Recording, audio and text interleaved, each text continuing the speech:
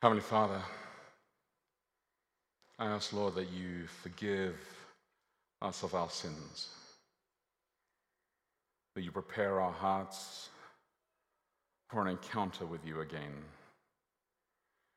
God, may your Spirit take us into a place of deep truth, a place of joy, a place of encouragement, a place of hope, a place of radical discipleship. We ask this in your Son's name. Amen. Yes, today we get to change gear. I said last week that if we divided up the book of Revelation into 2 chapters only, today would be beginning chapter 2. So yes, today we get to change gear. If you enjoy chiastic structures and you had to divide the entire book up and you wanted to look at the kind of like patterns of the entire book and you were looking for the central message of the entire book of Revelation as you wanted to understand who Jesus is and what he had to share with you about himself, today we shift gears and you would discover that. If you want to hear the radical call of Jesus for radical discipleship, yes, today we change gears. But first, for those of you who are brand new, and I see a few new faces today, and for those of you who are regulars, you'll see that we've done this before. I just want to share some instructions for you so that you can breathe through this, because there can be a certain level of anxiety when you come to the book of Revelation, right? You're kind of like, whew, the book of Revelation? And today I'm coming to the book of Revelation, and this middle section here, this can be kind of intense. So let me just help you breathe through this. It's kind of like a pregnancy class, right? And I want you to get ready for labor, but I want you to do it well, and I want you to be prepared for this. So I'm going to state a sentence, all right? You will see the sentence on the screens, and then we will repeat the sentence together. It's a very simple exercise. Not difficult, not complex, but hopefully you'll understand with these 3 sentences why it's going to be okay. First, I will pace myself. Now you see this on the screens, and you'll repeat it with me. I will pace myself. Isn't that good? You're going to resist the urge to know everything there is inside the book of Revelation and what it means instantly, because nobody knows what everything means in the book of Revelation. If anybody comes and tells you that they know what everything means in the book of Revelation, run far, all right? Secondly, I will enjoy the journey. You get to see it? I will enjoy the journey. Absolutely. The book of Revelation is from Jesus. It's about Jesus. It's supposed to show you the full character of God, which is what the whole Bible's about. You're supposed to enjoy the journey. Third, this was true then and it is true now. This was true then and it is true now. It meant something back then. It means something to us now as well. So everything we read in the book is symbolic, it's in code, it's made a lot of sense back then, and each week we go into the book and we discover something inside the book that is supposed to pull us into a closer relationship with Jesus. Now, I don't know if you've noticed this, that as I've gone in here, I've pulled you back to the start to help you with a different perspective every single week. So the first week, we just simply kind of read the chapters, right? Then the second week, I did a kind of like a map where I showed you the churches and the seals and they had a timeline. Then the third week, I pulled you back and I said, hey, you know what? There's a sanctuary scene at the beginning of each scene. Well, this week, I want you to see that there's a springboard text. You're like, what? A springboard text? Yeah, I know. And this is the first question. So you'll need your worship guide. If you don't have your worship guide, just put your hand up and we'll make sure you have your worship guide. Anybody need a worship guide? Right at the front up here. This side as well. We can make sure that we get some worship guides up here. Thomas, up here? That would be great. Thank you. And right over the other side as well. So, with the worship guide, here's the first question. Why do we need the springboard text? Oh, great question. Who thought of this? I did. I know. It's okay. And I wrote it in here. I know it's good. Well, a springboard text is a really good thing because it's a text that kind of sets you up for the future. It tells you a little bit. And John did this very carefully. He put these Bible texts in here to kind of set you up, to let you know something was about to happen. And there's lots of them all through the book of Revelation. I'm going to give you just 2 examples, and then I'm going to show you the one that actually helps us with our text today. So the first example is in Revelation chapter 3, verse 21. In your Bibles, it's page 1131. That's the Pew Bible. Revelation chapter 3, verse 21. And I don't know what you want to write in your Bible. You could draw a little springboard, a diving board, a little diagram inside there, but Revelation chapter 3, verse 21. And page 1131, and this is what it says there. The one who conquers, I will grant him to sit with me on my throne, as I also conquered and sat down with my Father on his throne. This is a springboard text. It's supposed to say, if you read this, just watch out, something's going to happen. And what I would do in your Bible is I would write, well, you would write in your Bible, I would write in my Bible. I would write a little springboard here, and I would write Revelation 4:5, because this text tells you, it springboards to tell you something about conquering, sitting on the side of the throne. It's telling you something's going to happen in Revelation 4:5. And it does. In Revelation 4:5, Jesus sits on the throne with God the Father. Another one, Revelation chapter 6, verse 7, page 1133. Revelation chapter 6, verse 17, Revelation chapter 6, verse 17. It says there, for the great day of their wrath has come, and who can stand? Great question, scary question. Who can stand against all of this? And you're kind of worried about this, so you write a springboard here, and you read Revelation chapter 7. Well, God will seal you and protect you and be with you and care for you. And you read about that inside this. So now we get to our text, Revelation chapter 11, verse 18. And this is kind of crazy, this text, because this text will tell us about the rest of the book of Revelation. It's a big springboard. It's kind of a springboard that the entire church could jump on and bounce on and just fly through this text. So Revelation chapter 11, verse 18, page 1136. This whole verse says this. The nations raged. This sentence, the nations raged, tells you a summary of chapters 12 through to 14. All right? Just that sentence. The nations raged. It's going to tell you that all of chapters 12, 13, and 14, that's what's happening next, right? But, and then it says here, but your wrath came. Chapters 15 to 18. It's going to tell you now all that's happening next from chapters 15 to 18 is all about the wrath and Babylon falling and the plagues falling. And then it says, and the time for the dead to be judged, for the rewarding your servants and the prophets and saints and those who fear your name, both small and great, for destroying destroyers of the earth, is the rest of Revelation to chapter 22, to the second coming of Jesus, judgment, the whole lot. Verse 18 basically is a springboard text to tell you how the rest of the book of Revelation is going to be spanned out. So John's saying, hey, I want to let you know how things are going to pan out. Now, there's a few more, so don't worry. Every week, I'm going to give you some more stuff inside this. So it's good to know, right? It's good to know that Jesus will win.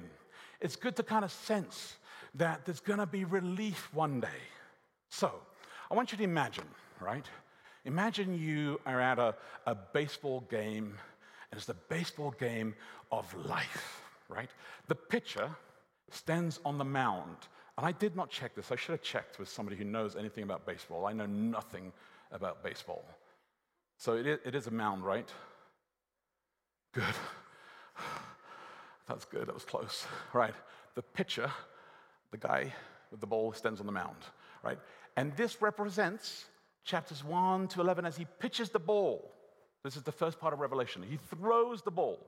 Chapter 12, which is what was read earlier, is where he makes contact with the ball. The guy's holding this stick. I think you guys call it a bat. And it flies outside the stadium. It's that powerful a strike, right? Where the ball flies outside the stadium, so much so that everybody starts standing, because I think that's what would happen, right? You would be like in awe, would you not?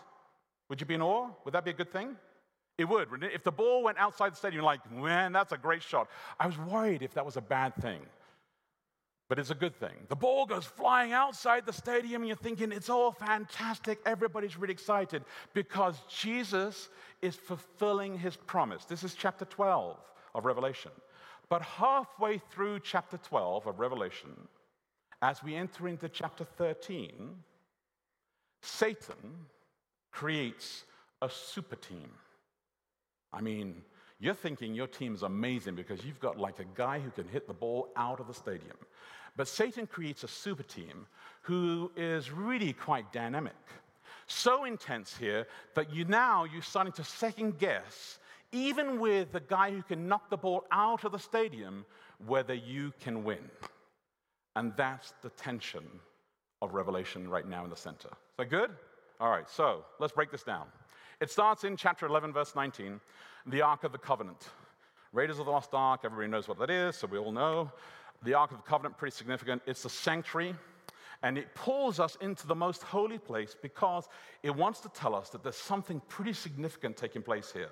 It's the Grand Day of Atonement. Chapter 12 begins with this analogy of a metaphor with the woman and the dragon, which is what Kevin read to us, the woman and the dragon. And if you read the Daily Walk, you would be able to understand what the woman and the dragon were. And I won't go into all the details of how we actually know what they are, but you can read the Daily Walk to be able to break it down. I'm going to just give you the quick summary here real quick. The woman equals the church. All right? Fair? She has a crown, and in Greek it's called Stephanos. And this is important because it means victory. And every crown in the book of Revelation, until this point here, everybody who gets a crown is always called Stephanos because they get a crown from victory. It isn't a crown that they've been given because of their right. It's a crown that they've earned because of a victory, because something's been gained. The dragon represents Satan. And he has a crown, and it's called, in Greek, diadema, which basically means the right to rule. He has authority. So now I'm going to just give you a kind of a side note for those of you who are brand new and haven't maybe seen the previous services.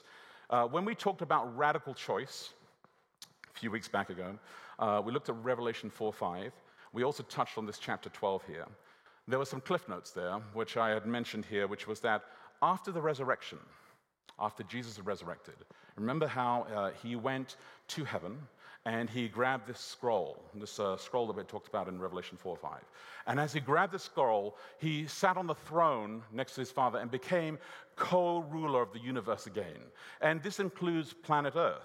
And what we said is that as soon as he did this, he banished Satan from having access to heaven. And everybody said, amen, this is great. Satan no longer has access to heaven. He doesn't represent this planet anymore in the book, as we had seen in the book of Job. And everybody said amen as well. I'm so glad you're excited as well today.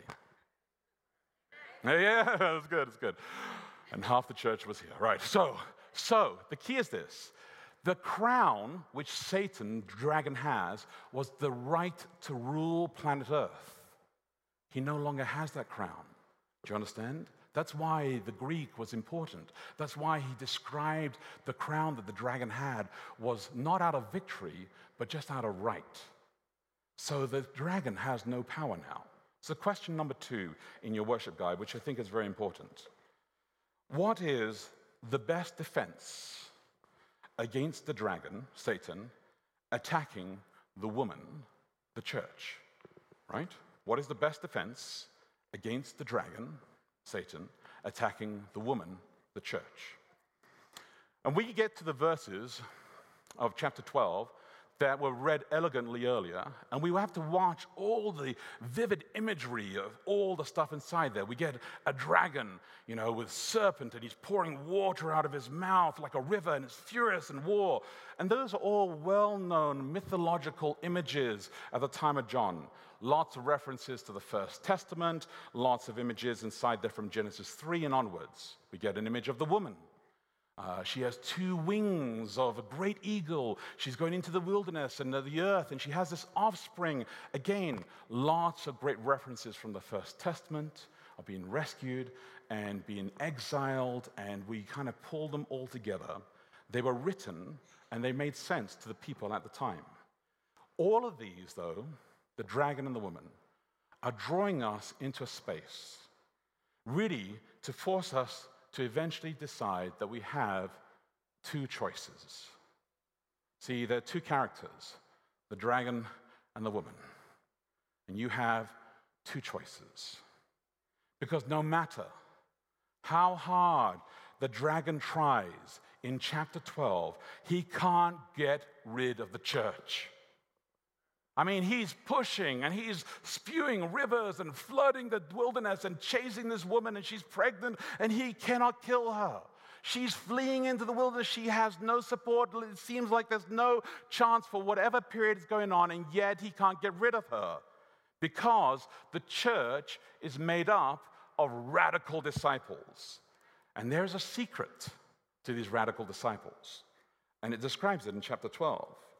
It says that these are those who keep the commandments of God and hold to the testimony of Jesus Christ. You see that? They keep the commandments of God and hold to the testimony of Jesus. And people kind of get like, whoa, what does that mean? That's kind of exciting. Maybe not. Maybe I've heard it before. Maybe I know what it means. I don't know. So I don't want you to forget that. It's really important. We then get to chapter 13, all right? So this is chapter 12. We get to chapter 13. Chapter 13, we discover that Satan, as a response to this, because he realizes that he hasn't been winning, he's going to do his final ditch attempt, right? And what he's going to do is he's going to create a counterfeit league. And this sounds like kind of DC Comics, because the Justice League and Counterfeit League and all this kind of stuff. What he does, against God the Father, God the Son, and God the Holy Spirit. And his counterfeit league looks like this. You're going to have God the Father, and it's going to be Satan that is going to be against him, and you're going to have God the Son, and you're going to have the sea beast and Jesus, and then you're going to have God the Holy Spirit, and you're going to have the earth beast. So in chapter 13, you have Satan, you have the sea beast, and you have the earth beast. So he creates his own trinity. You have the Trinity, which is God, Jesus, Father, Son, and Spirit, and Satan with his sea beast and earth beast. And this is critical for us because Jesus is saying to us, look, to the seven churches, I'm telling you the seven churches, which are us as well, through John, through this letter, at the time, telling us today, I need you to know that you, to face radical discipleship, every single day you have two choices. You have to decide which Trinity you belong to, which one you want to be engaged with. It affects your life, it affects the lives of those around you, and the generations to follow. But Jesus is saying to you, don't give up, because I'm telling you in advance. I'm letting you know. I will give you radical choices and radical churches. And as they fail, your church will fail, by the way. It does fail. As your church fails, get this, Jesus says, I'm going to help you even more. And he will send you the Holy Spirit and to help you to make those radical choices so you'll never be alone. And he says to you that if you're not listening to the radical power of the Spirit, I'm going to give you radical warnings, which we looked at last week, to shake you up a little bit. And with prayer and patience, you'll repent and you'll return home. He always wants you to be leading as examples of radical discipleship, because you can't be a disciple in a cocoon. And this is important. You can't be a disciple in a cocoon. So, question number 3 inside your worship guide, what does discipleship look like? Which is the $64 million question. What does discipleship look like? I was chatting this week with someone who said that they were watching the sermon from last week, and they said that, you know, it's true. It ultimately comes down to them. They listened to the illustration that I shared at the end of the sermon about my bike riding episodes, which I find still very hard. It's not like, hey, I did like 5 days last week and now it's really easy. It's not any easier. You know, it's going to take until Jesus comes back. And then in the twinkling of an eye, this body shall be transformed into a Greek godlike body. Oh, and then, poor bicycle, you shall suffer. Oh, we will take every mountain. And I pray that in heaven there will be many mountains, because I shall ride all of them.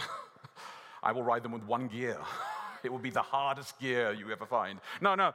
So I understand, you know, the illustration that I was trying to share was basically that I found riding very hard and that it takes a lot of effort for me to be able to ride, right?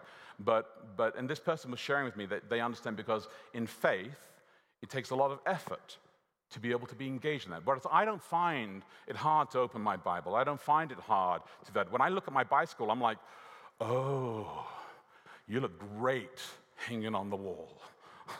Why don't you stay there? Oh, car, you and I. I don't feel that kind of thing. Maybe you feel that way with the Bible. You look at the Bible like, oh, you look beautiful on the shelf. Center table, stay. And let's go over here. And so I don't feel that way with the Bible. And so they were dialoguing with me about this, and I thought that's actually true. Then they said this interesting point that they felt that it comes down to them. They have to make the decision. And I thought, well, yes, in part they have to make that decision, but that's not discipleship. Yes, it is a personal choice, but radical discipleship is not salvation, right? So, radical discipleship is a result of salvation. And this is important for us to kind of like process a little bit. So let me just pause on this a little bit and let me pick this apart, because someone's going to say, did he just say once saved, always saved, and blah, blah, blah, and then it'll be quoted wrong, and I'll be, humdrum and quartered for a while there. So let me just give you the 101 basics on this kind of stuff. Nothing you do can save you, all right? Nothing you can do. You can't earn it. You can't do a teeny weeny little bitty. You can't do anything to save it. It is by amazing grace of Jesus Christ that you are saved. But you accept that gift. And when you do, you kind of look at the world and you think to yourself, man, there's a lot of things wrong in this world. You kind of want to fix that stuff. You look at yourself and you say, man, I love Jesus, and he loves me so much that I love him. And it makes you want to follow Jesus, which is brilliant, right? And as you follow Jesus and you start to be engaged with him, you start to look at your own life as well. And he points and says, and lets you know things in your own life. And you say to yourself every day, I'm saying, Jesus, well, this is a problem in my life. And you share it with him. And that is discipleship, right? As you goof, and goof is a good word. As you goof, that's awesome, because the more you goof, it means that you are talking to Jesus. If you're goofing and you don't know it, it means you're not talking to him. If you're goofing, you're messing up. It means that you're listening to the Spirit talking to you. It means you're struggling with God. It means you're living a life with Jesus. And so you start to rely on him. You start to recognize the voice of Jesus, and you rely on him. An authentic walk with Jesus is seen in your life. There is never a moment when you suddenly no longer need Jesus. There's never going to be a moment when you suddenly no longer need Jesus. And when you say like, hey, I got this. I don't need a savior. I don't do anything wrong. I'm pretty darn amazing. Making a choice to accept Jesus is very personal. And you can change your mind. And of course, that's called making a goof. That's right. Make it sometimes a pretty major goof. Admittedly, rejecting Jesus until the final day is a pretty major goof, but it's okay, because Jesus has never given up on you. And Jesus is constantly nudging and chasing you all the time. Everyone has to make a choice. And at some point, you make that choice. But it is different for every single person. Some people remember the exact moment when they made that choice. Some people remember that it's a growing choice. Some people remember that it happens many, many times. It's just like falling in love, right? Everybody remembers falling in love? I don't love anyone. Everybody remember falling in love? Wow, what a cold-hearted crew. Seriously? Everybody remember falling in love? Yeah. Everybody have somebody love them? Maybe mommy?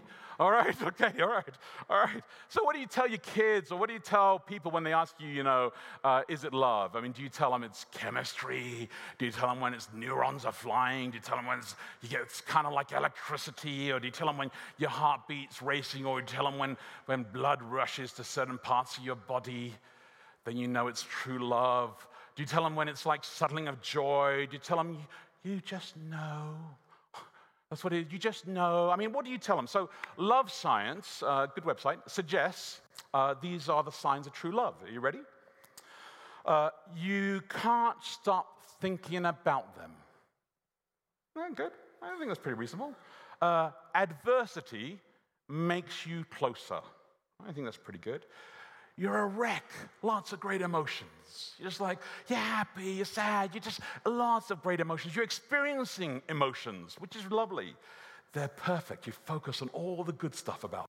It's like you love thinking about them. You wish you could be together all the time. You hope you stay together forever. You would do anything for them. You may even make an audio cassette of 1990s music and send it to them. I mean, that's what true love is, right? And you keep on falling in love. It's a reminder that it's not a single moment. It's a continual journey. So love grows. Radical discipleship is daily. So the personal commitment to accept the gift of salvation from Jesus is just the beginning of the journey. Baptism, just the beginning of the journey. Choosing a tribe, and just in case you're not aware of this, I would choose Adventism every time. It's just the beginning of the journey, right? All of this is part of radical discipleship. So the last thing Satan wants for you to do is to be in love with Jesus. Because if you're in love with Jesus, you have a growing relationship with him. Now, by the time you get to the end of chapter 13, there's a really popular number that pops up. I don't know if you've seen it. It's 666. You ever seen that number? It kind of represents everything in art that's opposed to God, right? So I know you guys want me to crack it. So using the best mathematical and historical and current event calculations, analyzing all the political climate and the 20 commentaries that I reviewed in preparation for the series, checking and comparing the ancient interpretations of this number, I believe, are you ready for this? Revelation 13:8 offers us the best interpretation of 666 when it says, "This calls for wisdom," which I have none. So I actually don't know what it is. I have no idea. And actually, I don't really give a rip. And maybe you do. And so go spend as much time as you want to on that. I don't care. I really don't care. And people spend a lot of time trying to work out what 666 is, and God bless you. Actually, God doesn't really care a lot about it either. Because what you read afterwards, God says, look, he spends one verse on this, and then he says, let me tell you actually what I really want to talk to you about. Let me tell you that it takes wisdom on this, but someday it will become very obvious. You'll know what it actually is. But in truth, let me tell you, I want to talk to you about my response to this, which is Revelation chapter 14, radical discipleship. And I need you to read this with me. Revelation chapter 14, verses 1 to 5, page 1137. So Revelation chapter 14, verses 1 to 5. And this is his response to Satan establishing his counterfeit league here. And Satan saying, I'm going to build my own trinity, and I'm going to try and pull people to love me, and people to follow me, and people to be engaged with me, and worship me. God says this, "Then I looked, and behold, on Mount Zion stood the Lamb with him, 144,000, who had his name and his father's name written on their foreheads.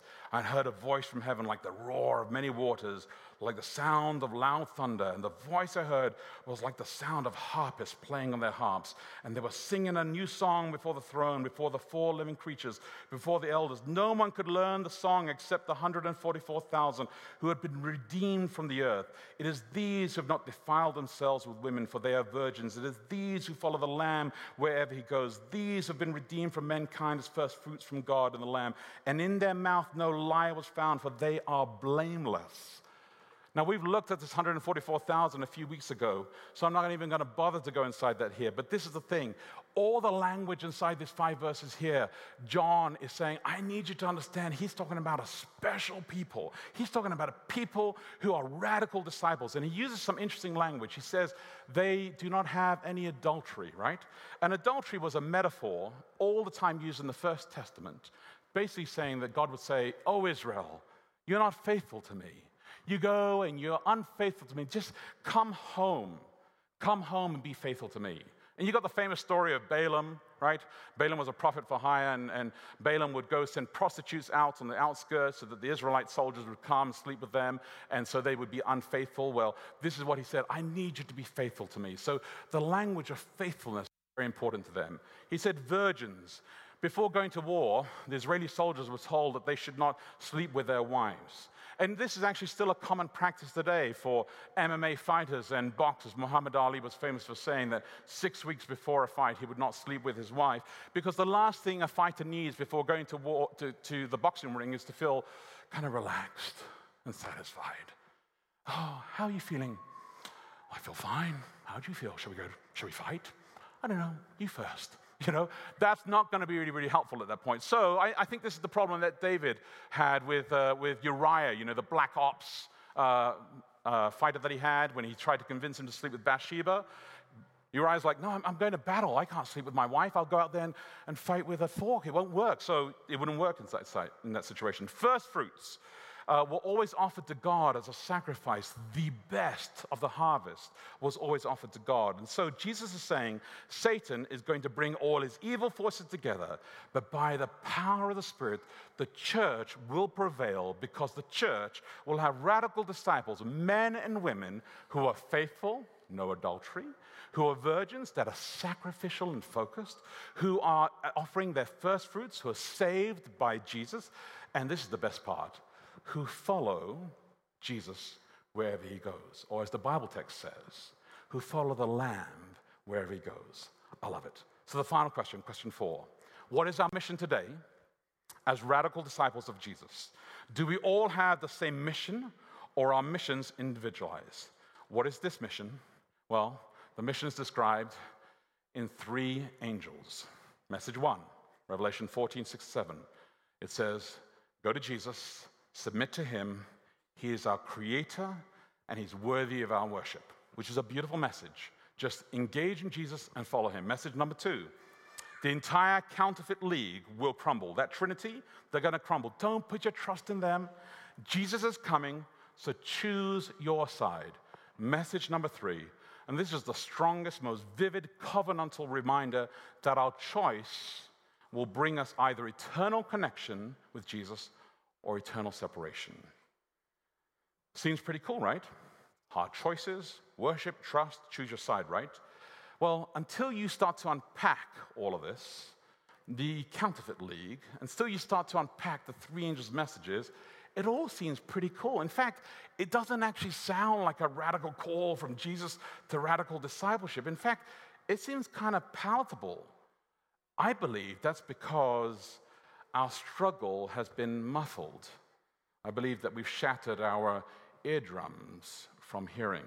I believe that we have poor light, and so our vision is kind of bleak. And I believe that we have aged, and so our muscles are actually kind of weak and we don't move. Maybe those metaphors don't ring true to you, so let me put it this way. Could it be that we simply are not in love with Jesus anymore? I mean, if you were to define what it is to fall in love, maybe it's that we rarely think about Jesus. Maybe that when we have adversity, we kind of push Jesus away. Maybe when we sing in worship, we don't smile. We don't have any emotions. We don't have any expression. We don't actually have any feelings for Jesus. Maybe we're constantly picking Jesus apart, because it's easier to pick him apart than to be engaged in him. Maybe we can't wait for Sabbath to be over because we're thinking of a movie we're going to go see or something we can do that's kind of fun. Maybe we're not looking for ways to serve Jesus, but we're looking for ways to get out of church, ways to get out to do something else because there's something more important to do. The 3 angels' messages, all of them are hard messages. The 3 angels' messages, all of them are essential for us today. And the 3 angels' messages, all of them are the last call of God. And this is going to be difficult, what I'm going to say now, because they are given through a people who love Jesus, not through us. They're given through a people who love Jesus, not through us. When Jesus was asked to sum up the entire law, he didn't tell them, let me tell you 3 angels' messages. He said, love God, love humanity. Later on, he told John, let me tell you the mission now. And it is the three angels' messages. Because you see, God says that to be faithful, to have the privilege, to have the honor, to have the call, to be that radical disciple of Jesus, you have to love God and you have to love humanity before you declare what the three angels' messages are. If you just declare the three angels' messages, you become what we refer to as nutters. And nutters is a very English term, and so a British term, a South East London term, so I'm just going to explain what a nutter is. And I know lots of nutters. A nutter is a term of endearment. It's a person that I love. It's a person who needs psychiatric help. They're a person who has the ability to tell everybody that they're wrong all the time, nonstop. You're wrong, you're wrong, you're wrong, you're wrong, you're wrong. That's all they like to do. They have no social life, really. And they are a nutter. That's what they are. I'm talking about becoming a radical disciple. A radical disciple, man, they're a person who is in love with Jesus Christ. And when they're in love with Jesus Christ, they will listen to the messages in the middle of Revelation about Jesus Christ, where Jesus says that when this counterfeit league comes into full force, because you are engaged with me and because you worship me, you will proclaim to the world that there is only one true God, and you will follow me wherever the Lamb goes. So when the going gets tough, they won't quit because their eyes are on Jesus. And when the church makes a decision they disagree with, they won't quit because their eyes are on Jesus. And when theology does not make sense, they won't quit because their eyes are on Jesus. When their marriage and families fall apart, they won't quit because their eyes are on Jesus. When they lose their jobs and fail in school, they won't quit because their eyes are on Jesus. When they have a debilitating disease hit their life and knock on their doors, they won't quit because they have their eyes on Jesus. When they lose all their savings and everything they put their trust into, they won't quit because they actually do have their eyes on Jesus. When they can't find a friend or something social in their life, they won't quit because they have their eyes on Jesus. I wish for each of us that our eyes were really fixed on Jesus, that your love for him would go every single day.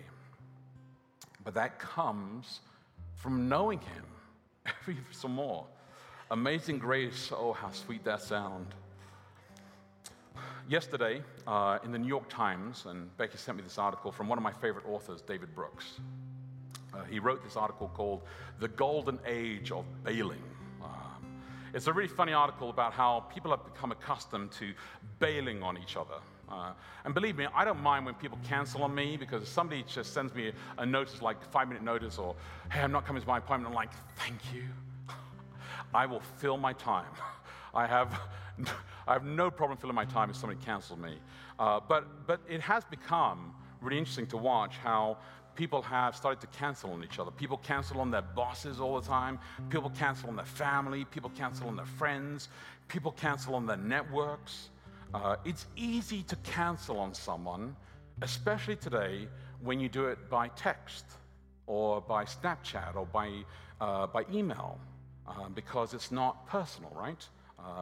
Especially if you don't have to do it by phone. Oh my goodness, if you had to phone someone and you had to speak to them, oh my goodness, if you had to see them face to face and say, I can't have lunch today because I'm in the middle of my liver transplant.